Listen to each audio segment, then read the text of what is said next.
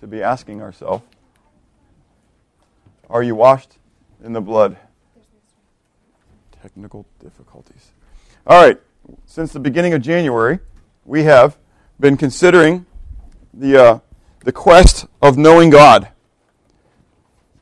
There we go. The quest of knowing God. And the importance of that quest of knowing God, Jesus declared himself in his high priestly prayer for his disciples in John 17, verse 3, where he said, "This is life eternal, that they may know you, the only true God, and Jesus Christ, whom you sent."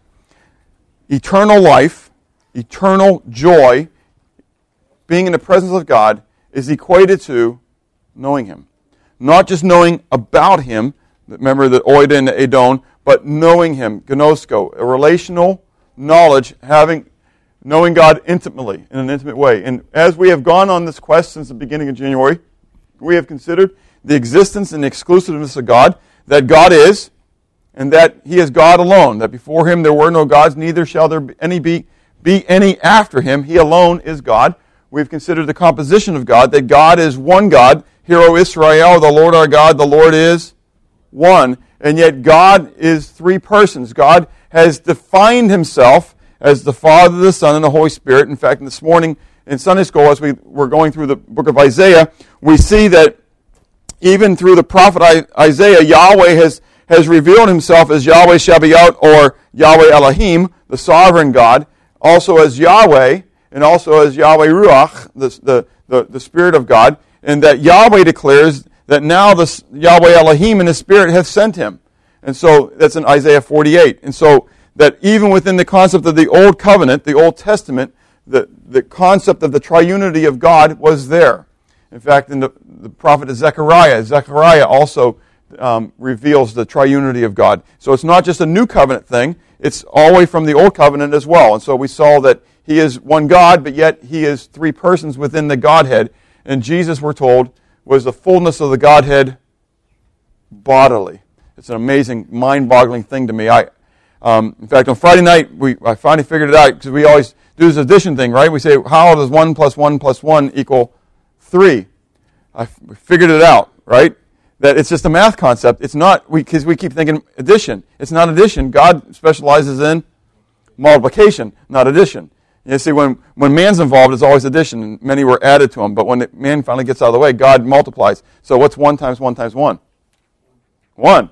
So instead of thinking about the 1 + 1 + 1 = 3, we need to think multiplication. It's 1 × 1 × 1, and it's still what? 1. All right, here we go. So the attributes of God we have looked at. We've considered, first of all, his natural attributes, that he is sovereign, that he is unlimited. We talked about that as far as his power, as far as his knowledge, as far as his presence and such. We looked at his vocational attributes, that he is the creator, that he is the savior, that he is the judge. We have been considering his moral attributes. Today is the final day. There are so many other things that we can look at, but we have looked at the holiness of God. We have looked at the love of God. We have looked at the faithfulness of God. We've looked at the righteousness of God. We have looked at the goodness of God. And now we are looking at the fervency of God, the fervency of God. And as we looked at each one of those, we have considered different segments. So, for example, under the goodness of God, we saw the mercy of God and we saw the grace of God, because those are both comprised within what God, Yahweh, declares as his goodness, that his goodness is declared to us through his mercy and his grace. Well, the fervency of God, last week we considered the fact in this definition that the fervency of God is revealed to us in a twofold manner, and that is what we would consider a positive and a negative, but to God it's all one and the same. It's just an expression of it, and that is through zealousness and also through jealousy. And so there is in the Hebrew the word kana, which means to be zealous or jealous towards something, to be envious or covetous. And then in the Greek there is the word zelao, which means to be hot or fervent toward, zealous, jealous, envious, covetous. And so you can see in both languages, in the Hebrew and in the Greek, there is one word that comprises both sides of that spectrum. The difference is your motivation. Why are you fervent? Why are you hot with this zeal? If it's selfish-oriented, more than likely it's what? It's jealousy. It's enviousness, covetousness. That's exactly right. But if it's for a righteous purpose, if you would, it's zeal. It's proper zeal. And so we saw illustrations of those who were jealous and those who were zealous in the Word of God, using these same terms. We saw Joseph's brothers being jealous. That's the word kana. They were kana of Joseph because of Joseph's favoritism status with his dad. And then we saw Korah and how he was jealous of Moses, and the Jewish leaders, how they were jealous of the apostles, of the attention of the people coming to them, okay, of coming to them and their movement growing. And then we saw the concept of zealousness with Phinehas, okay, which we'll talk about him probably a little bit later on again today. But Phinehas, and how he had zeal for the Lord, because he saw the man with the Moabitess woman coming in. It might have been an Amorite woman. Anyways, and coming in and doing that which was abominable. And so he went in with the spear, and he stuck it through the man and stuck it through the woman while they were lying together. And God declared through Moses that what he had done was righteous, because he had great zeal for the Lord. Elijah declared about his zeal for the Lord as well, when he was up on the Mount Carmel, and he had all the prophets of the Baal there, and all the people of Israel there. He was not in a friendly crowd. Think about it. And yet he stood there with the zeal of the Lord and mocking the prophets of Baal, and saw the glory of God revealed on Mount Carmel. We saw that the fervency of God is displayed in his zeal for his person, his plan, and finally his people. Okay? That God has a great zeal for his own name's sake. Okay? For that he alone is God, and that his plan would be accomplished, and that his zeal would accomplish his plan. But also, he has a great zeal for his people as well, that he desires what is best for you, but not only in his zeal for you, but also he has a jealousy for your affection, that he is not willing to share you with another. And so we saw many times where God brought his wrath, if you would, his discipline upon the children of Israel because they had committed idolatry, which was adultery. That's exactly right. They were his betrothed. They were his. They were his bride. And when they turned around to worship other idols, other gods, quote unquote, which really are not gods, but are just idols, when they would go prostituting themselves, they would go, what the Bible calls a whoring after these things, God would come and he would discipline them because he said they were his and his alone. And so we talked about the properness of this jealousy at this moment. That there is a good jealousy, a godly jealousy, and there is an ungodly jealousy. Okay? And the difference is, it's okay for my wife, if you would, to talk to other people, but it's not okay for her to do what? Be hanging all over them. Does that make sense? Having a intimate relationship with them. That becomes ultimately wrong. And so we talked about the fact of, walking in the back room and seeing your spouse in that kind of situation. Well, think about God then. If you understand walking into the back room and seeing your spouse having an improper relationship with somebody and the rage that you would feel at that moment, think about what God feels like when he comes into the room, quote unquote, and you're having that improper relationship with another God. Now, we would like to say today's day that we don't have those other gods. We don't have we don't live in the Southeast Asia, where they have all the Hindu shrines and the Buddhist idols and stuff like that. And so we're not like that at all. But just as a reminder to you, what Jesus said in Matthew chapter 6, you cannot serve two gods. You cannot serve God and mammon, which is the things that money buys, which in our day today we would refer to it as materialism. You cannot serve God in materialism.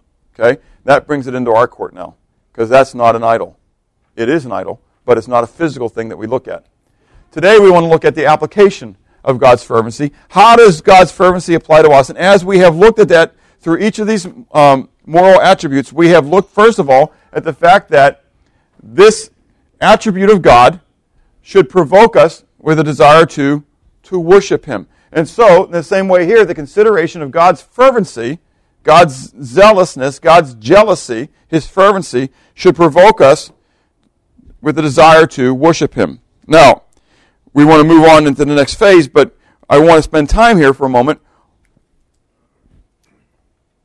How can looking at God's fervency, specifically even thinking of as jealousy, provoke you to worship? What is there in that to worship God? That's exactly right. His fervency for me, for us, but you individually ought to be able to say his fervency for me. This whole concept of this quest that we're talking about, this is life eternal, that they may what? Know you. God desires to have an intimate relationship with you, and he is not willing to share you with another.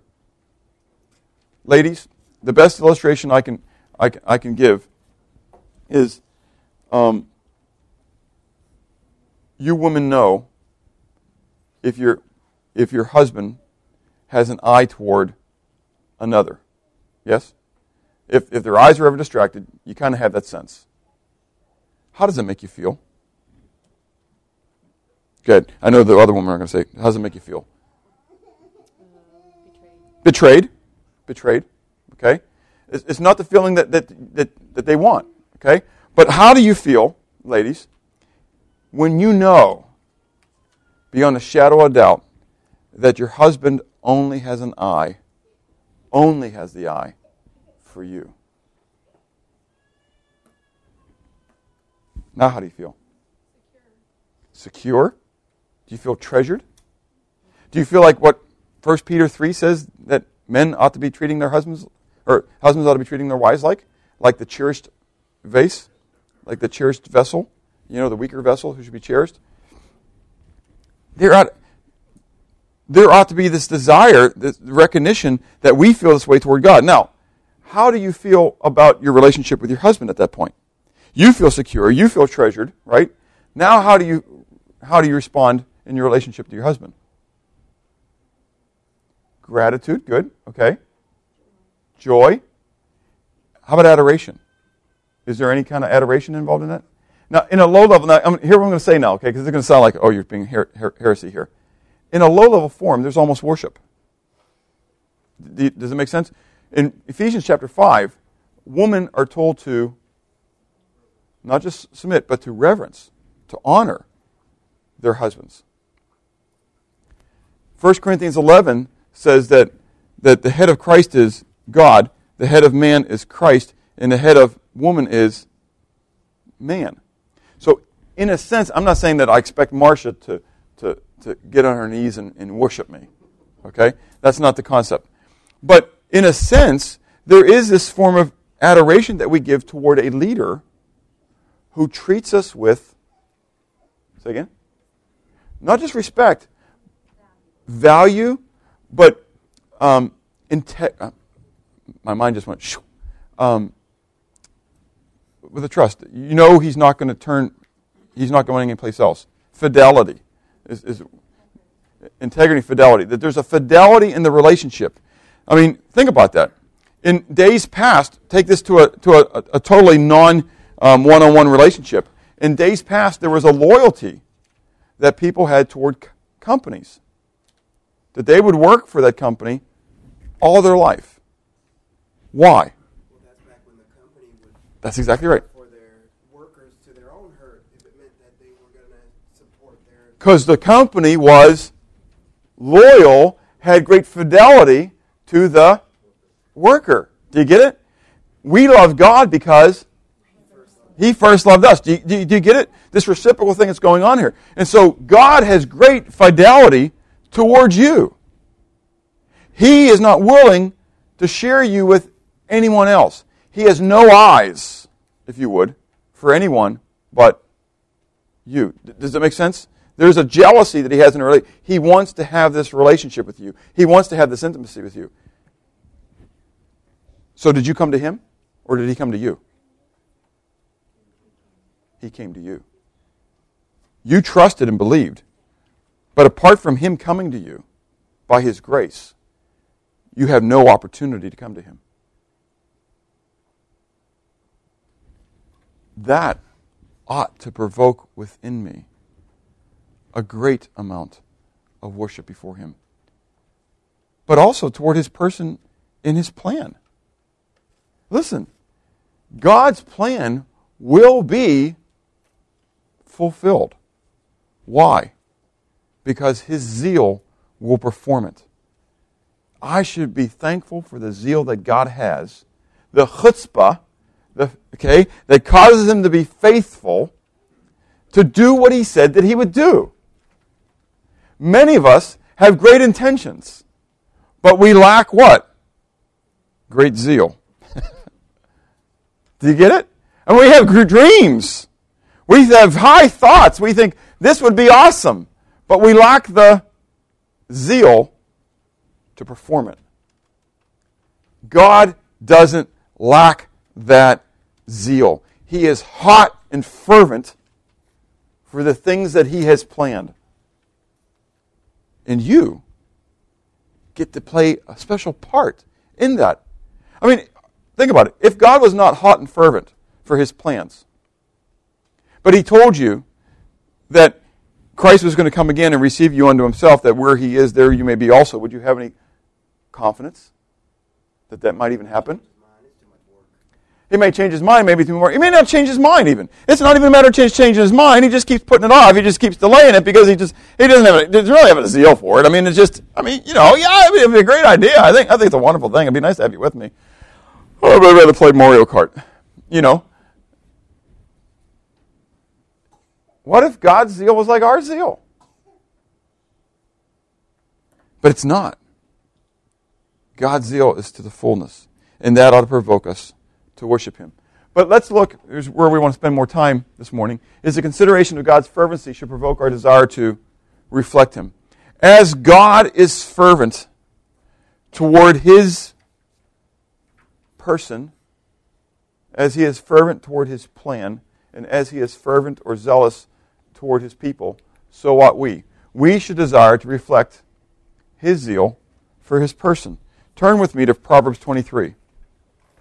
Proverbs 23.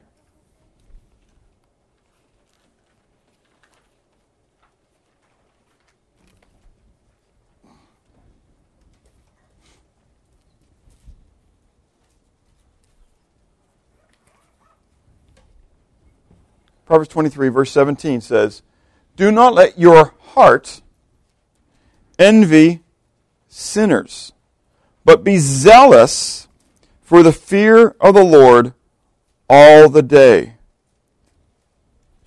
The word envy there is our word, kana. And you can see that it says be zealous is in italics. You see that in your Bible? That's because it's not there. Okay? But what's happening in this proverb is that there is this parallelism that's being drawn. Okay? So the same word is being used. Don't be kana for sinners, rather for the fear of the Lord.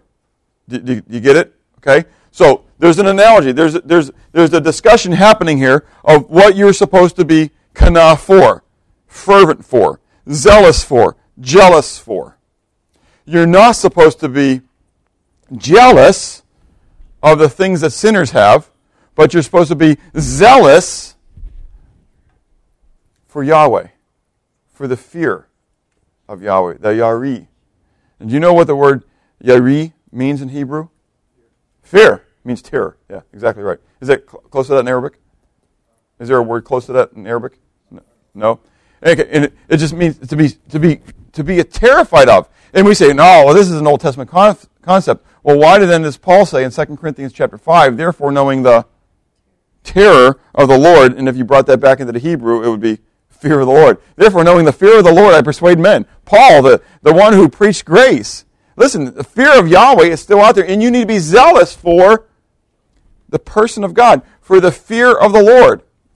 And so you need to be having this great desire for who He is, being jealous and zealous for God. Okay? And so that's in opposition to who? The people of the world. Where then will be the seat of the zeal? Where will be the seat of the zeal? In your heart. That's exactly right. In your heart. We use that term so many times about your heart's got to be in it. Your heart's got to be in it. And yet when we come to God, sometimes we forget about it. But God said what? The greatest commandment is to love the Lord your God with all your heart, soul, mind, and then strength as well. And so we're supposed to have this great zeal for his person. Turn with me to Numbers 25. Numbers chapter 25.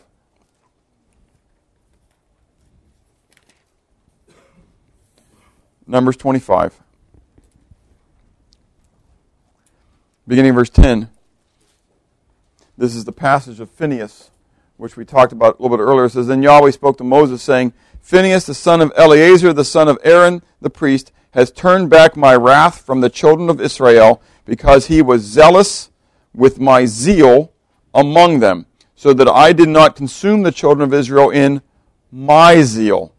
Therefore say, Behold, I give to him my covenant of peace, and it shall be to him and his descendants after him a covenant of an everlasting priesthood, because he was zealous for his God and made atonement for the children of Israel.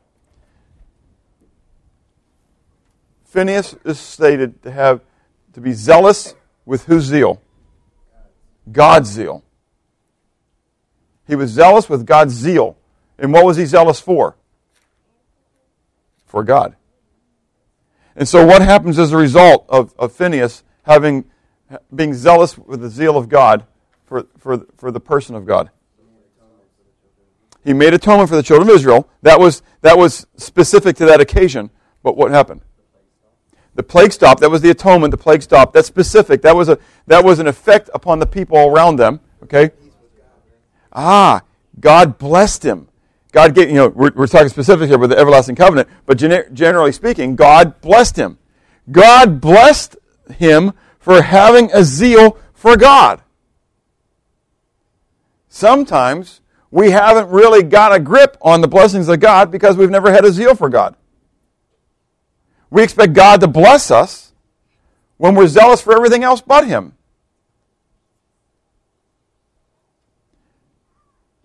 If you had to analyze your life right now, making yourself a list of 5 to 10, the things that you are hot and fervent for right now in your life. And you were honest, knowing that God was going to come down and strike you dead if you lied. That this was going to be an Ananias and Sapphira moment, that if you held back just even a little bit, he was going to rake you over the coals and you were going to be dead right now. Boom, and everybody would know you lied. Okay? So write it down, be honest, okay? Don't tell everybody, though. This would be really nice, okay? Where would God be on the list of the things that you are fervently looking after right now? Would he be in the top 5? Would he make it to the top 3? He should be number 1. Sam Bradford, I was thinking about this morning because I saw that Sam Bradford had signed a contract with the Indianapolis Colts. No, St. Louis Rams. $50 million guaranteed. Can you imagine this? $50 million. Just nutso. Guaranteed. Whether he plays a game or not. This is football. For some of you who don't know who Sam Bradford is, he was a quarterback for University of Oklahoma. This should be exciting to you. There you go. Okay. Okay. Why somebody would pay a University of Oklahoma guy that much, I don't know. Anyways. Yeah, he's well worth it. Anyways, but whether he plays a game or not, he's guaranteed $50 million. Now that's a side subject. That's just mind-boggling what we're doing in our world. But Sam Bradford and his counterpart from the University of Texas, which is what to Oklahoma? Anathema? Is accursed? I mean, nothing, because they're nobodies. Anyways, yeah. Okay. We don't even acknowledge them. Anyways, Texas and Oklahoma are just bitter enemies and rivals, right? Colt McCoy was the quarterback for the University of Texas. He's a believer. Sam Bradford was the quarterback for the University of Oklahoma. He's a believer. And I don't know if you know this or not. It's probably still out there on YouTube. The two of them, a year or two ago, when there was always debate about who was number 1, they put out a video entitled, I'm number 2. And it goes back between the two of them coming back. And number 1 is God. I'm number 2. That's pretty cool stuff.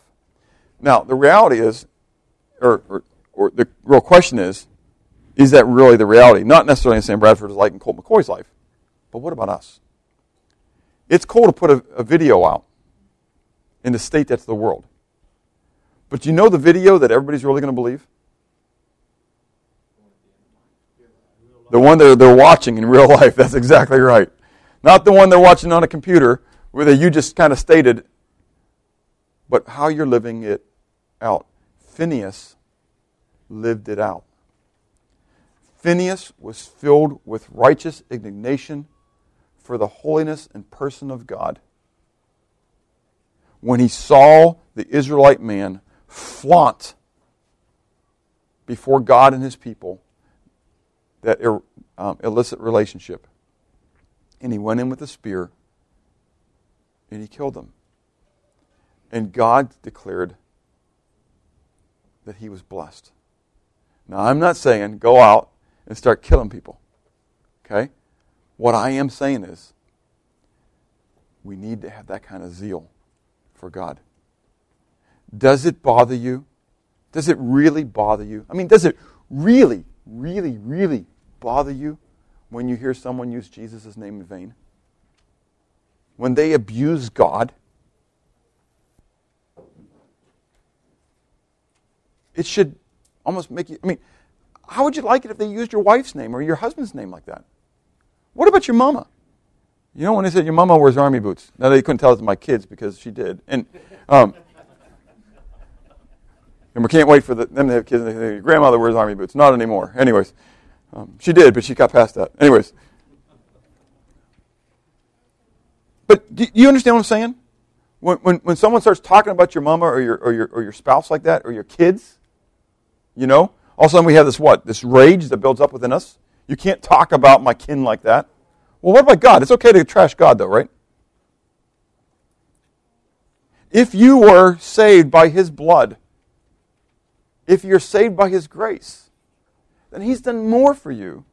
He's brought more joy in your life, or should have, than any individual on the face of this earth. So, a zeal for his person. We should desire to reflect his zeal. Oh wait, I want to go back, because there's a warning here, and I forgot this warning here. We need to be careful of our motives, because this zeal can be misguided. Now, we're not going to look at all these, but turn with me to Romans 2 real quick, and you can look at these others, because I want to warn us, because in each one of these, because there again is the proper zeal and an improper zeal. What did I say? Romans 2, Romans 10. Romans 10, verse 2. I'm sorry. I'll blame it on the dyslexia that I don't have. Romans 10, verse 2. I'm going to start at verse 1 for context. Paul says, Brethren, my heart's desire and prayer to God for Israel is that they may be saved. For I bear them witness that they have a zeal for God, but not according to what? Knowledge. They don't know him. Verse 3, For they being ignorant of God's righteousness and seeking to establish their own righteousness, have not submitted to the righteousness of God. Do you get it? You can have a misguided zeal for God. Ben? Was that Oida or was that Gnosko? It's Gnosko. Yeah. I'll confirm that later. Remind me, okay? And I'll confirm it for you. But I remember studying it in the past, and I'm almost willing to say 99.5% sure that it's Gnosko. It's epignosis, yeah. And so, in fact, epignosis is a form of Gnosko that is more intense, because epi is the prefix coming from the preposition, meaning on. On, like the epicenter of something. So, like to be on, focused on.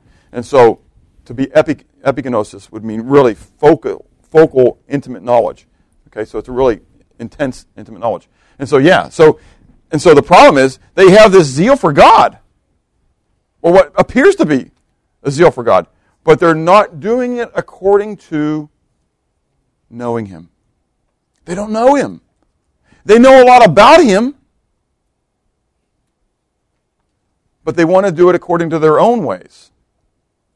And so, my warning to you, and you can look at these other ones that are on your sermon note sheets having to do with Paul. Paul saying, concerning zeal, persecuting the church, touching the righteousness which is of the law, I was blameless. In other words, he had a zeal for God, and his zeal for God, because he didn't know God, his zeal for God led him to do what?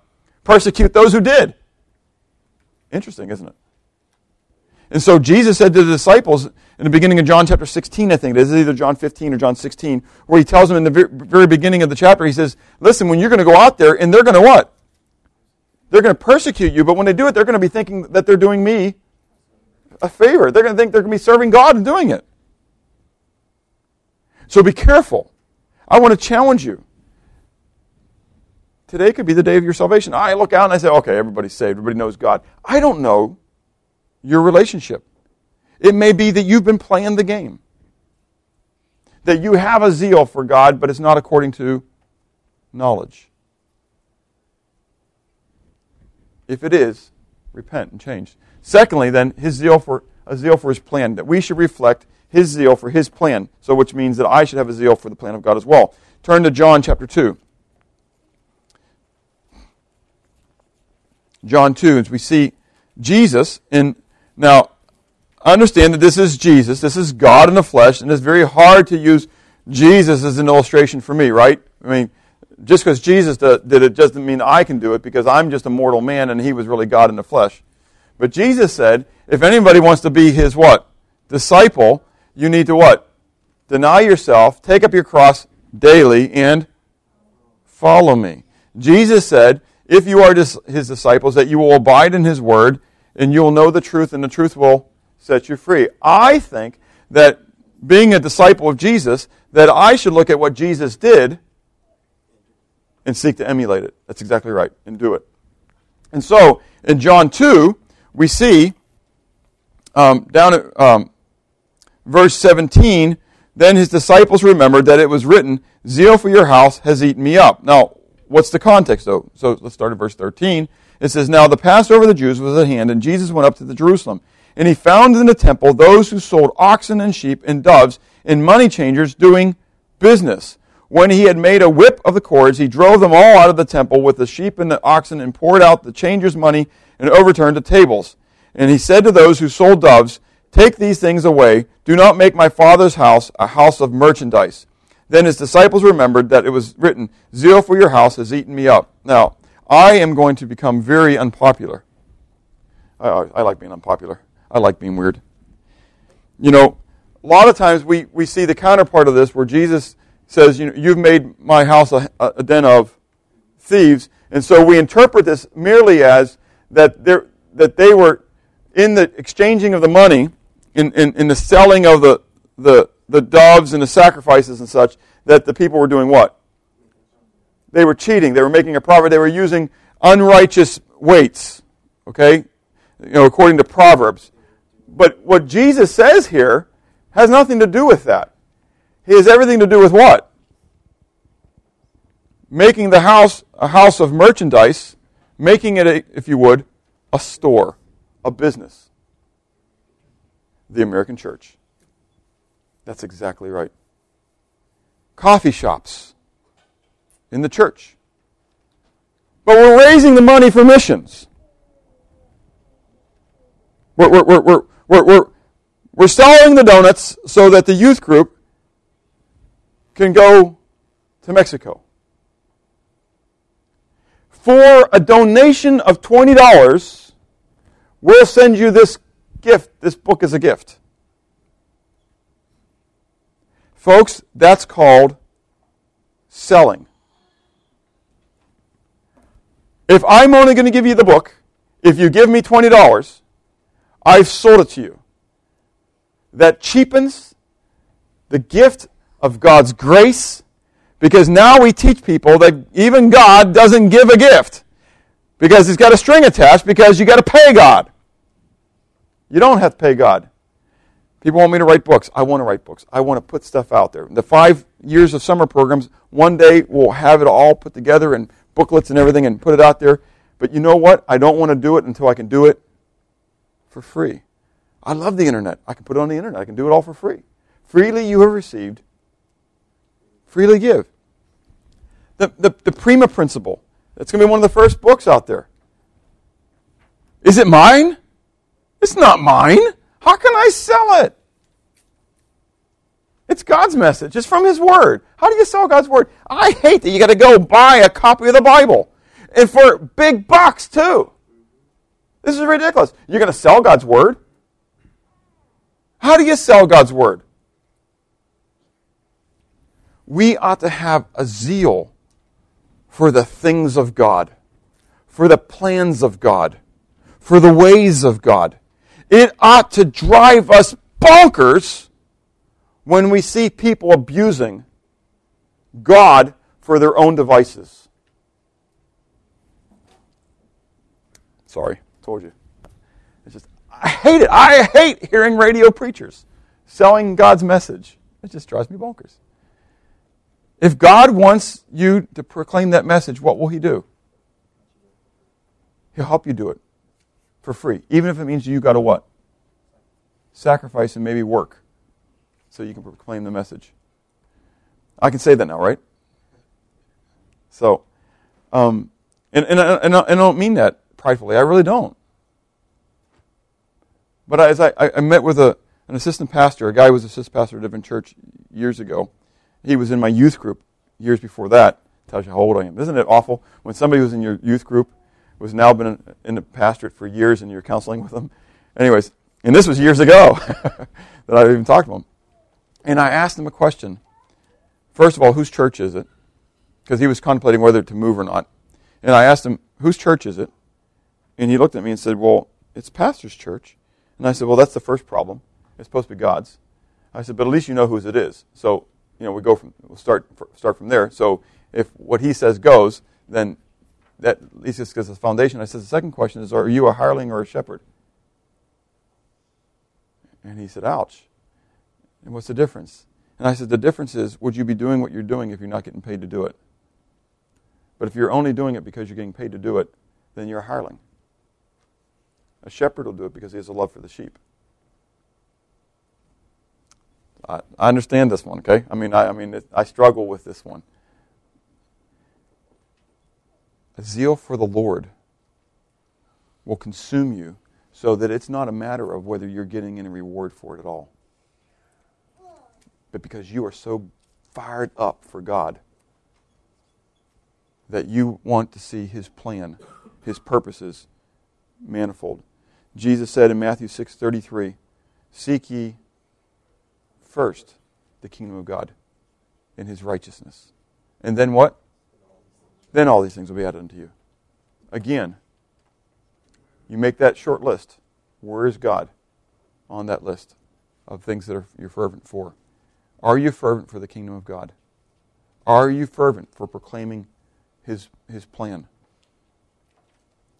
Listen, it's exciting. We had somebody come out because of going door to door on Wednesday night. We had 2 ladies show up because of going out over in the Haley and Prescott area a couple weeks ago.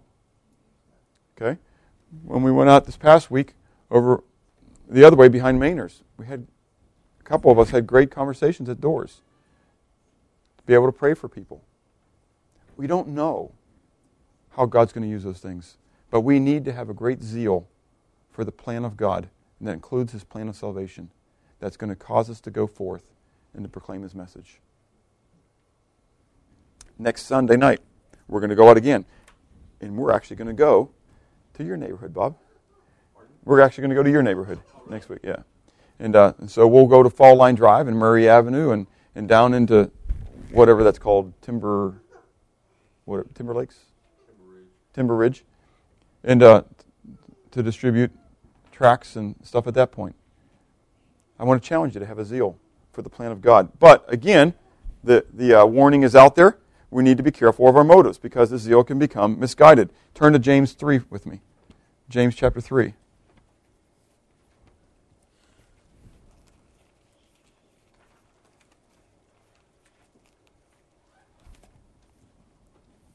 James 3:13-16. Who is wise and understanding among you? Let him show by good conduct that his works are done in the meekness. The word means mildness. In the meekness or mildness of wisdom. But if you have bitter envy, okay, and our word zelos is there, that's envy. And the word bitter actually can be referred to as being acrid or caustic. Okay? So acrid or caustic would be what?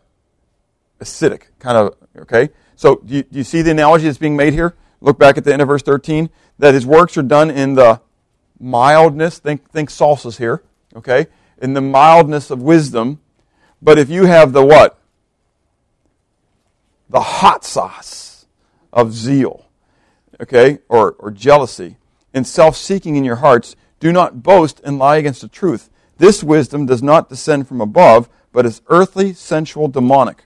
For where envy and self-seeking exists, confusion and every evil thing are there. So, what's being stated? There can be a zeal for the things of God, or what appears to be for the what? The things of God, the plans of God. Okay? Think about it. When churches divide, normally what causes the division? Zeal. People who have a zeal for something. And it may be the color of the carpet, because they want to glorify God, and having the carpet pink or the carpet being green. Okay? I know it's being silly. But usually a lot of times it's because of zeal for the doctrine. Right? Zeal for polity.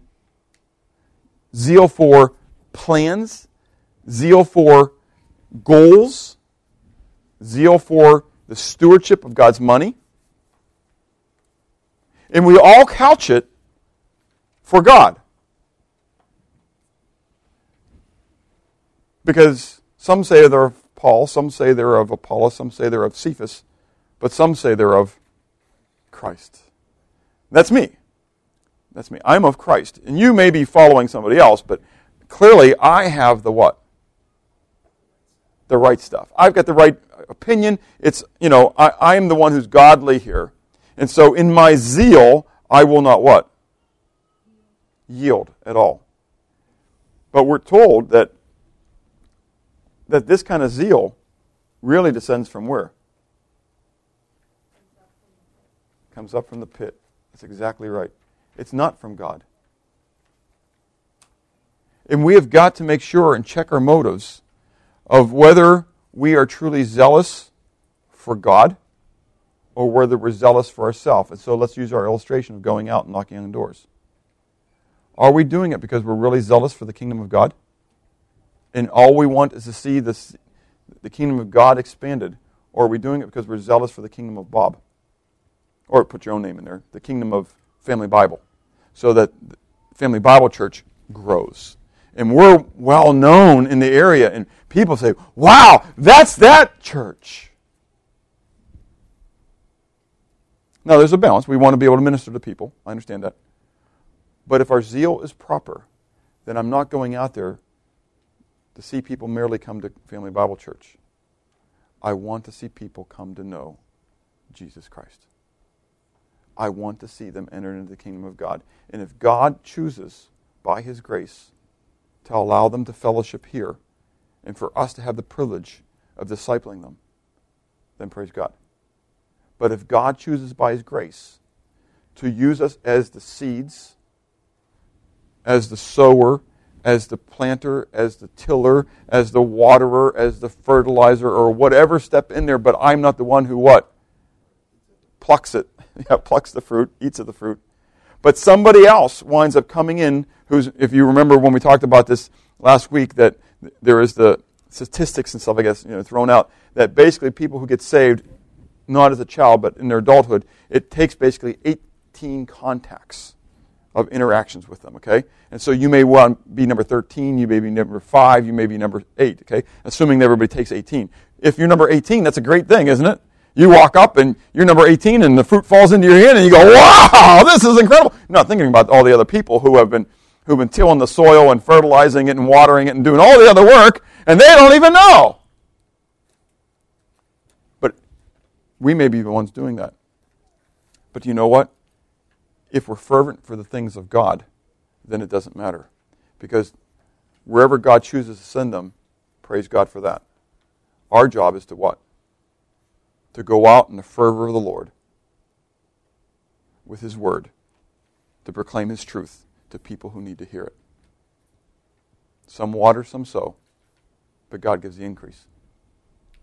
Finally, under this section of desiring to reflect Him, His zeal for His people. We have to have a zeal for His people. Turn with me to Romans 12.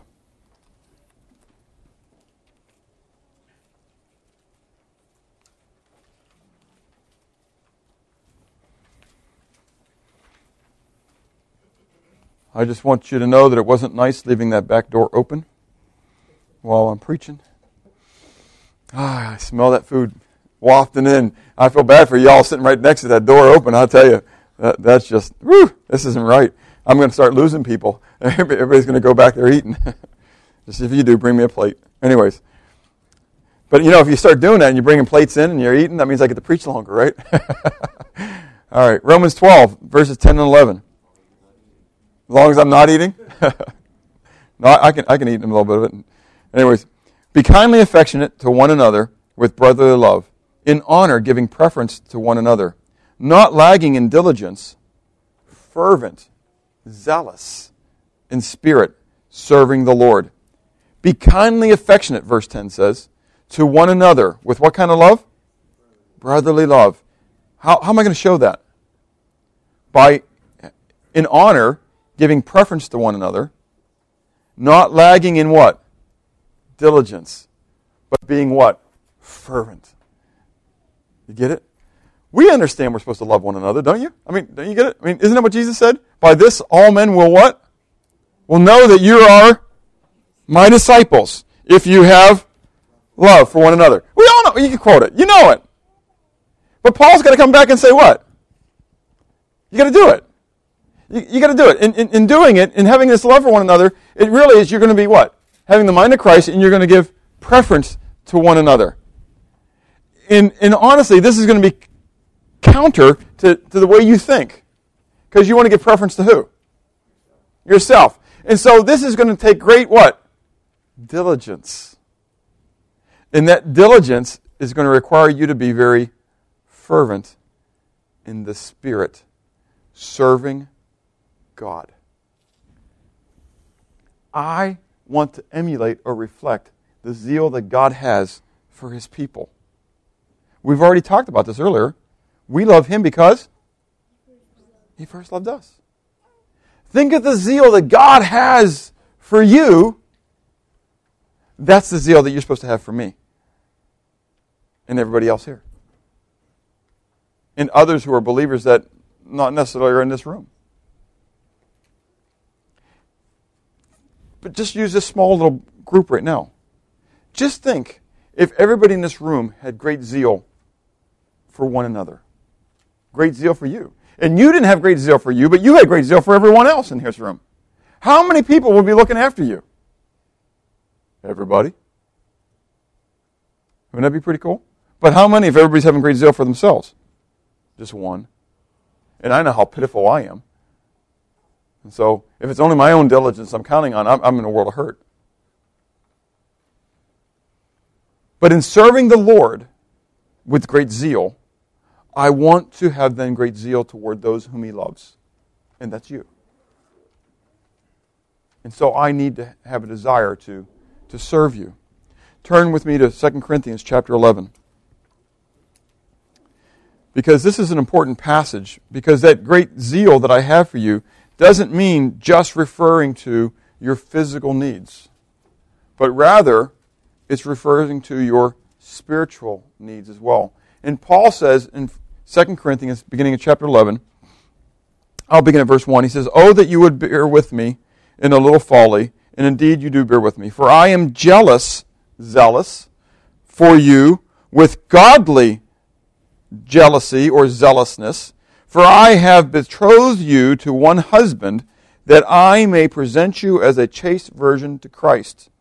But I fear lest somehow, as the serpent deceived Eve by his craftiness, so your minds may be corrupted from the simplicity that is in Christ. For if he who comes preaches another Jesus whom we have not preached, or if you receive a different spirit which whom you have not received, or a different gospel which you have not accepted, you may well put up with it."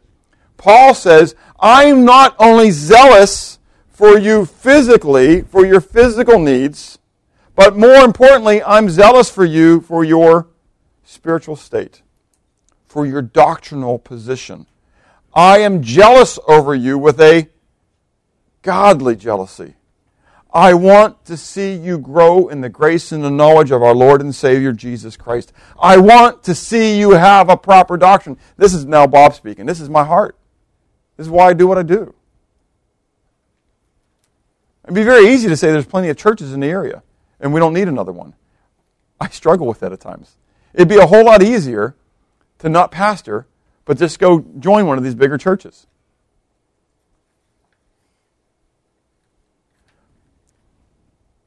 But I feel like Paul sometimes, where the love of Christ constrains me. I hate seeing the church suck up into Americana business mentality. And my goal and my desire and my vision for every man here, along with the young men, is that you all are pastors and shepherds of people, influencers of influencers, with a proper doctrine, a proper truth, a true Jesus, a true gospel, a true spirit. Isn't it amazing how people come knocking on your door and they want to talk to you about Jesus? It ain't the same Jesus. My Jesus was never the brother of the Archangel Michael. Who are those? Jehovah's Witnesses. Mormons think he's the brother of Satan. That's exactly right. My Jesus is not the brother of Satan. They don't have the same Jesus. Do you get it? They may come talking about Jesus. It's not the same Jesus. And I'm very honest with them. You're workers of the devil. They love hearing it. Huh? I said, either you are or I am, because we don't have the same Jesus. We don't have the same gospel, and we don't have the same spirit. The Bible says that you are a minister of the devil. And if you're not, I am. Because I certainly don't understand what Paul was teaching there. And I certainly don't understand what Jesus was talking about. But since you have a different book than I do, and I'm standing on this one, I'll take the benefit of the doubt here, that I'm standing on God's word, and you're standing on Joseph Smith's word. You get it? You got to have a zeal for God and for His people. Do you really care if everybody in this room has a proper doctrine? Now understand, there's a warning again that we can become divisive. And you can go to Galatians 4 later on and you can see the Judaizers, how the Judaizers were trying to bring those who believed in grace back into under the law. And they did it because they had great zeal, okay? And they wanted those who were believers to be brought back and to have great zeal for their misguided doctrine. And so you can have great zeal in a misguided way for people as well in this doctrine. And so my challenge to you is to make sure that you know that undoubtedly that your doctrine is based upon the Word of God. There are many quote-unquote gray areas. I don't think they're gray. I think that there's a line, and God knows the line that He has with each individual. But clearly, Paul talks about them in Romans chapter 14, where he says that one man esteems one day higher than another, where this one esteems a different day. They're both going to stand before who? Before their master, and they're going to give an account. One won't eat meat. One does eat meat. Who's right? Who's wrong? Paul says it doesn't matter. They're standing before the Lord on their own. Do you understand? You better make sure that when you start going out trying to make proselytes to your particular flavor, that you're standing upon the truth of God's Word. It's okay to have standards beyond. Understand that? I mean, I think that's important. I think it's important to take the Word of God and apply it. But you've got to be careful. This is what made the Pharisees. No longer were they trying to make people proselytes to the Word of God and to God's truth. They were trying to make them proselytes to their own traditions. Do you understand? You have to have a zeal for God, a jealousy for who He is, to be jealous for His name, jealous for His plan, jealous for His people. It saddens me when I hear people who would rather hang out with the world than hang out with the people of God. I don't get it. I don't get it. What's the object of your fervency?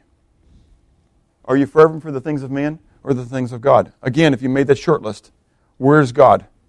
Where's God on that list of the things that you are hot for? Are you jealous regarding your time with God? What is it that can distract you from spending time with Him? The newspaper? You bring in the newspaper and all of a sudden you don't have time reading God's Word because you're just reading the words of man? Music? Family? Work? Sleep? What are the things that you're fervent for? We need to be fervent for God. Now in 1 Corinthians 10, this is our reading from this morning. As we transition toward communion, we're told about this zeal of God.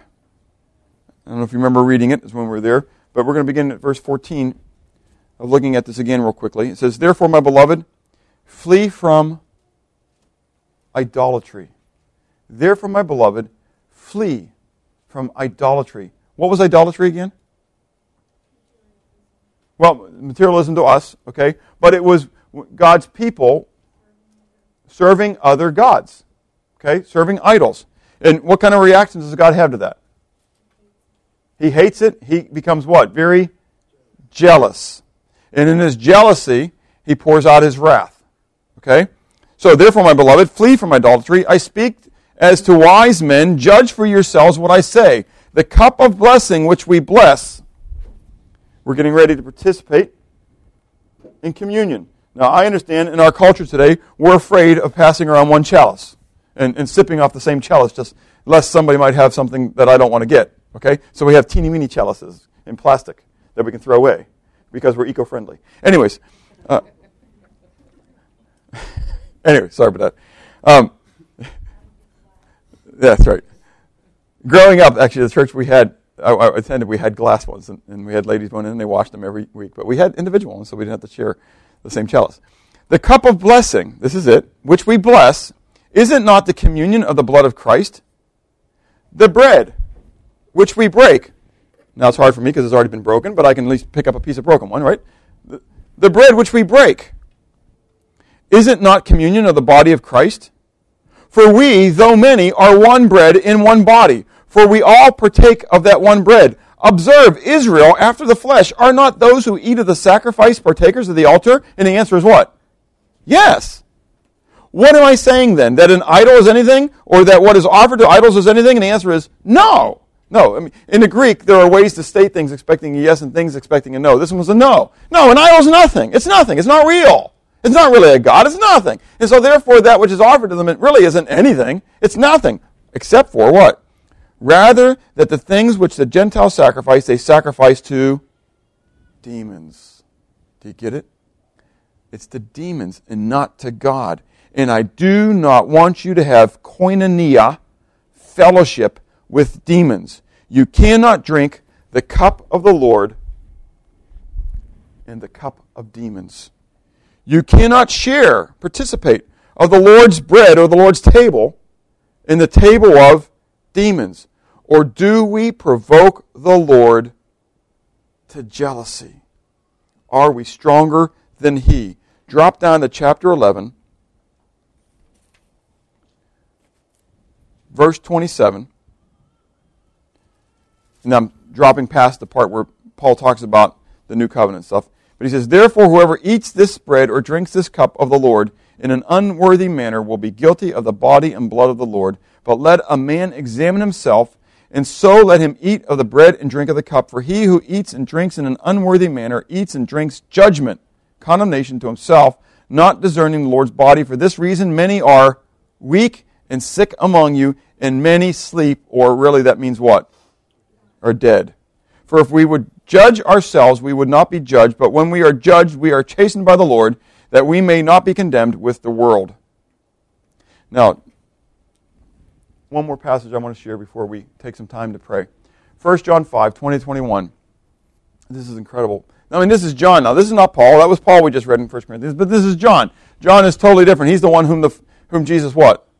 Loved, right? And so all of his writings are always about love, with love of God and stuff. But look what he says. This is how he ends his entire epistle here, right? He says, "And we know that the Son of God has come and has given us an understanding." Why? "That we may know Him who is true." Sounds familiar, doesn't it? John 17, verse 3. And we are in him who is true, in his Son Jesus Christ. This is the true God and eternal life. Now, his last statement before he closes it off, little children, keep yourself from idols. Amen. I mean, this whole thing in chapter 5, he's talking about, these things have I written unto you that believe in the name of the Lord Jesus Christ, that you may know that you have eternal life and that you may believe in the name of the Lord Jesus Christ, right? And then he goes on with that, talking about the Trinity, and he says, and we know that the Son of God has come for one purpose, so that we what? We would know him that is true. And then at the very end of all this thing, he makes one statement. Keep yourself from idols. Because if you really love him, if you really know him, you're not going to want anything to do with anything but God. You're going to have such a fervency for God, such a zeal for him, that these things, you're not going to want any part of them. Why? Because you understand that God is a jealous God, and he's not willing to share you with another. If I really loved my wife, now honestly, I don't love my wife with a full agapao love that God has called me to love her with. I wish I did. I would be a liar if I stood here and said to you, it's fully there. I know it's not.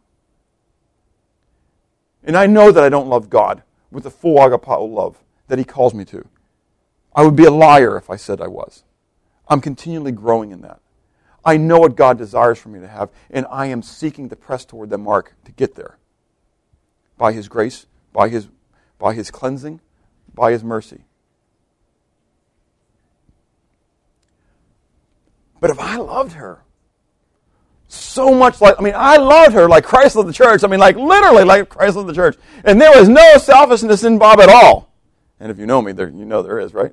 And if all that was totally eradicated and I really loved her, really, fully like Christ loved the church, could you imagine her ever desiring anything but me? Or me desiring anything but her? It just wouldn't make sense. We're getting ready to participate in communion, a remembrance of the death, burial, resurrection of Christ. Looking toward his return, sharing the fourth cup of blessing with us, where he will be our God and we will be his people. The question as we go into this time of prayer beforehand, the challenge you as I challenge myself with, I have the little bit of the blessing of knowing what I'm going to preach on coming into Sunday, so I'm already meditating on it and flogging myself and beating myself over with this stuff. What kind of fidelity do I have in my relationship with God? Does God need to be jealous in his relationship with me? How zealous am I for him in the relationship that I have with him? What am I willing to let come in between? How high on that list is he? Those are things that I challenge you to go before the Lord with. Cleanse your heart before God. Ask, he is faithful and just to forgive your sins and cleanse you from all unrighteousness.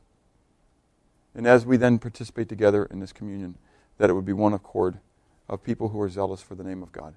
Let's pray.